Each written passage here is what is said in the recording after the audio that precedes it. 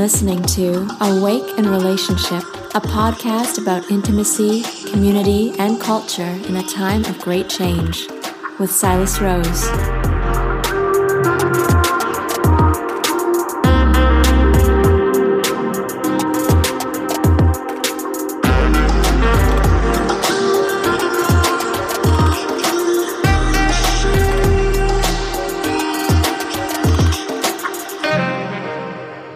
Greetings, welcome dear listener.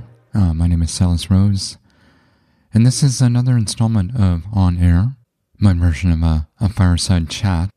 Over the past year since I started Awake in Relationship, I really feel like I'm learning in public. If you've been listening to the show, you probably noticed that I have a very broad lens when it comes to covering the topic of relationships. I really believe that there's a thread of continuity that runs, from our intimate personal lives into how we create community, and then ultimately how we create a life-sustaining culture.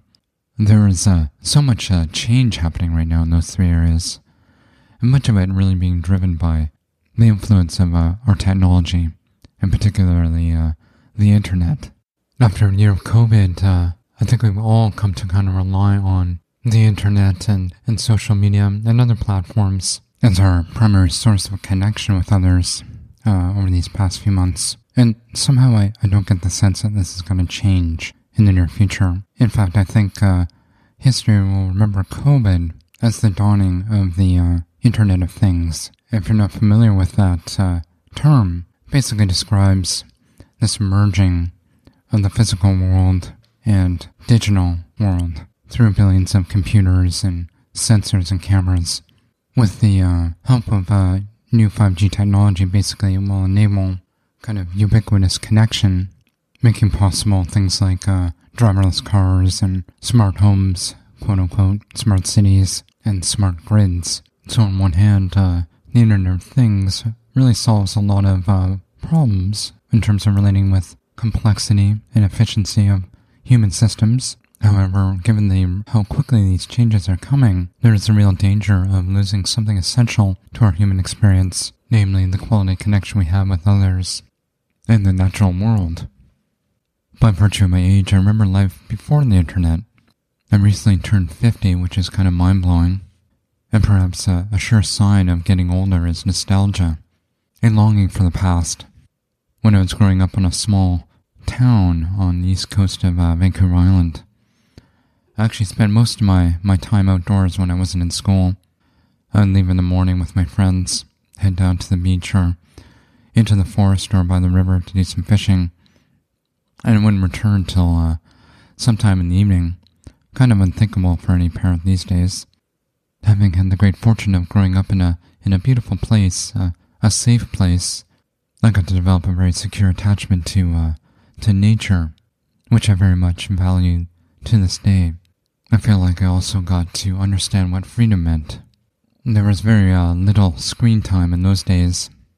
My first home computer was a Commodore VIC-20, a gift from my parents, which I was actually kind of disappointed around because most of my friends had Commodore 64s, which had way better graphics and games.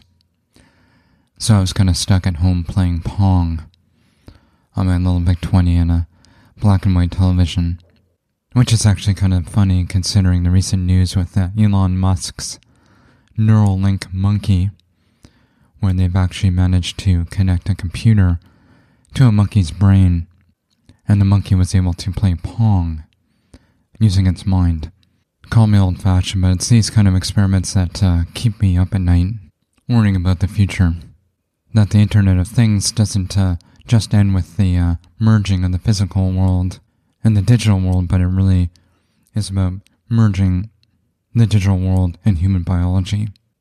In some sense, this merging has already happened, and though it's not a hardwiring, thanks in part to the massive amount of data that's been collected on us over the years by big tech companies and social media, corporations are really able to tap into our deepest fears and wants and needs, and use that information to manipulate our behavior in subtle and not so subtle ways. The darker side is really where the algorithms only show us what we want to see, essentially sorting us into filter bubbles, which are highly customized to our needs and wants. If you've been on YouTube, you've probably gone down the YouTube rabbit hole a few times, just following some of the recommended videos in the sidebar.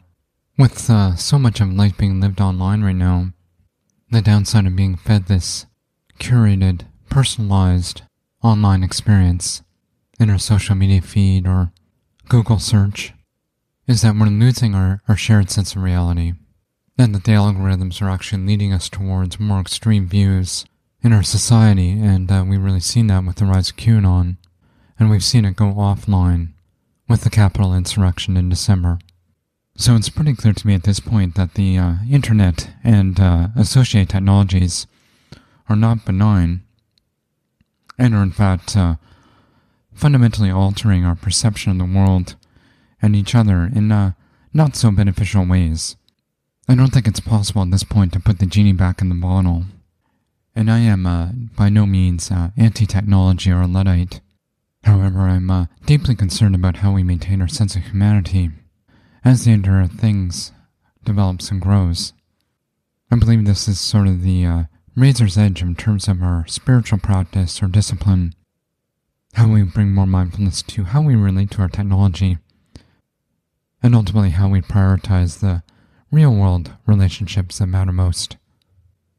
I'm planning to explore this topic in greater depth through future episodes of Awaken Relationship, and also in a program I'm developing for the fall with some guests called Going Offline, where we will explore some of the mindfulness-based tools for reclaiming energy, time, and focus for real-world relationships. I'm planning to launch with a small test group, and if you're interested, please reach out. Send me a message at awakenrelationship.com. In the next few weeks, I'll put up a little bit more information in a form so people can leave their email and be notified when the group opens. So please be in touch. As always, I really appreciate any feedback or suggestions for future episodes of Awaken Relationship. And if you have been tuning in and found value in the show, I'd really appreciate you taking a moment and just leaving a quick review on Apple, Spotify, or Stitcher, wherever you listen to podcasts. It really helps me to grow the show. So friends, thanks again for listening to this episode, and I hope you're staying strong in these uncertain times and doing what you need to do to stay well and connected.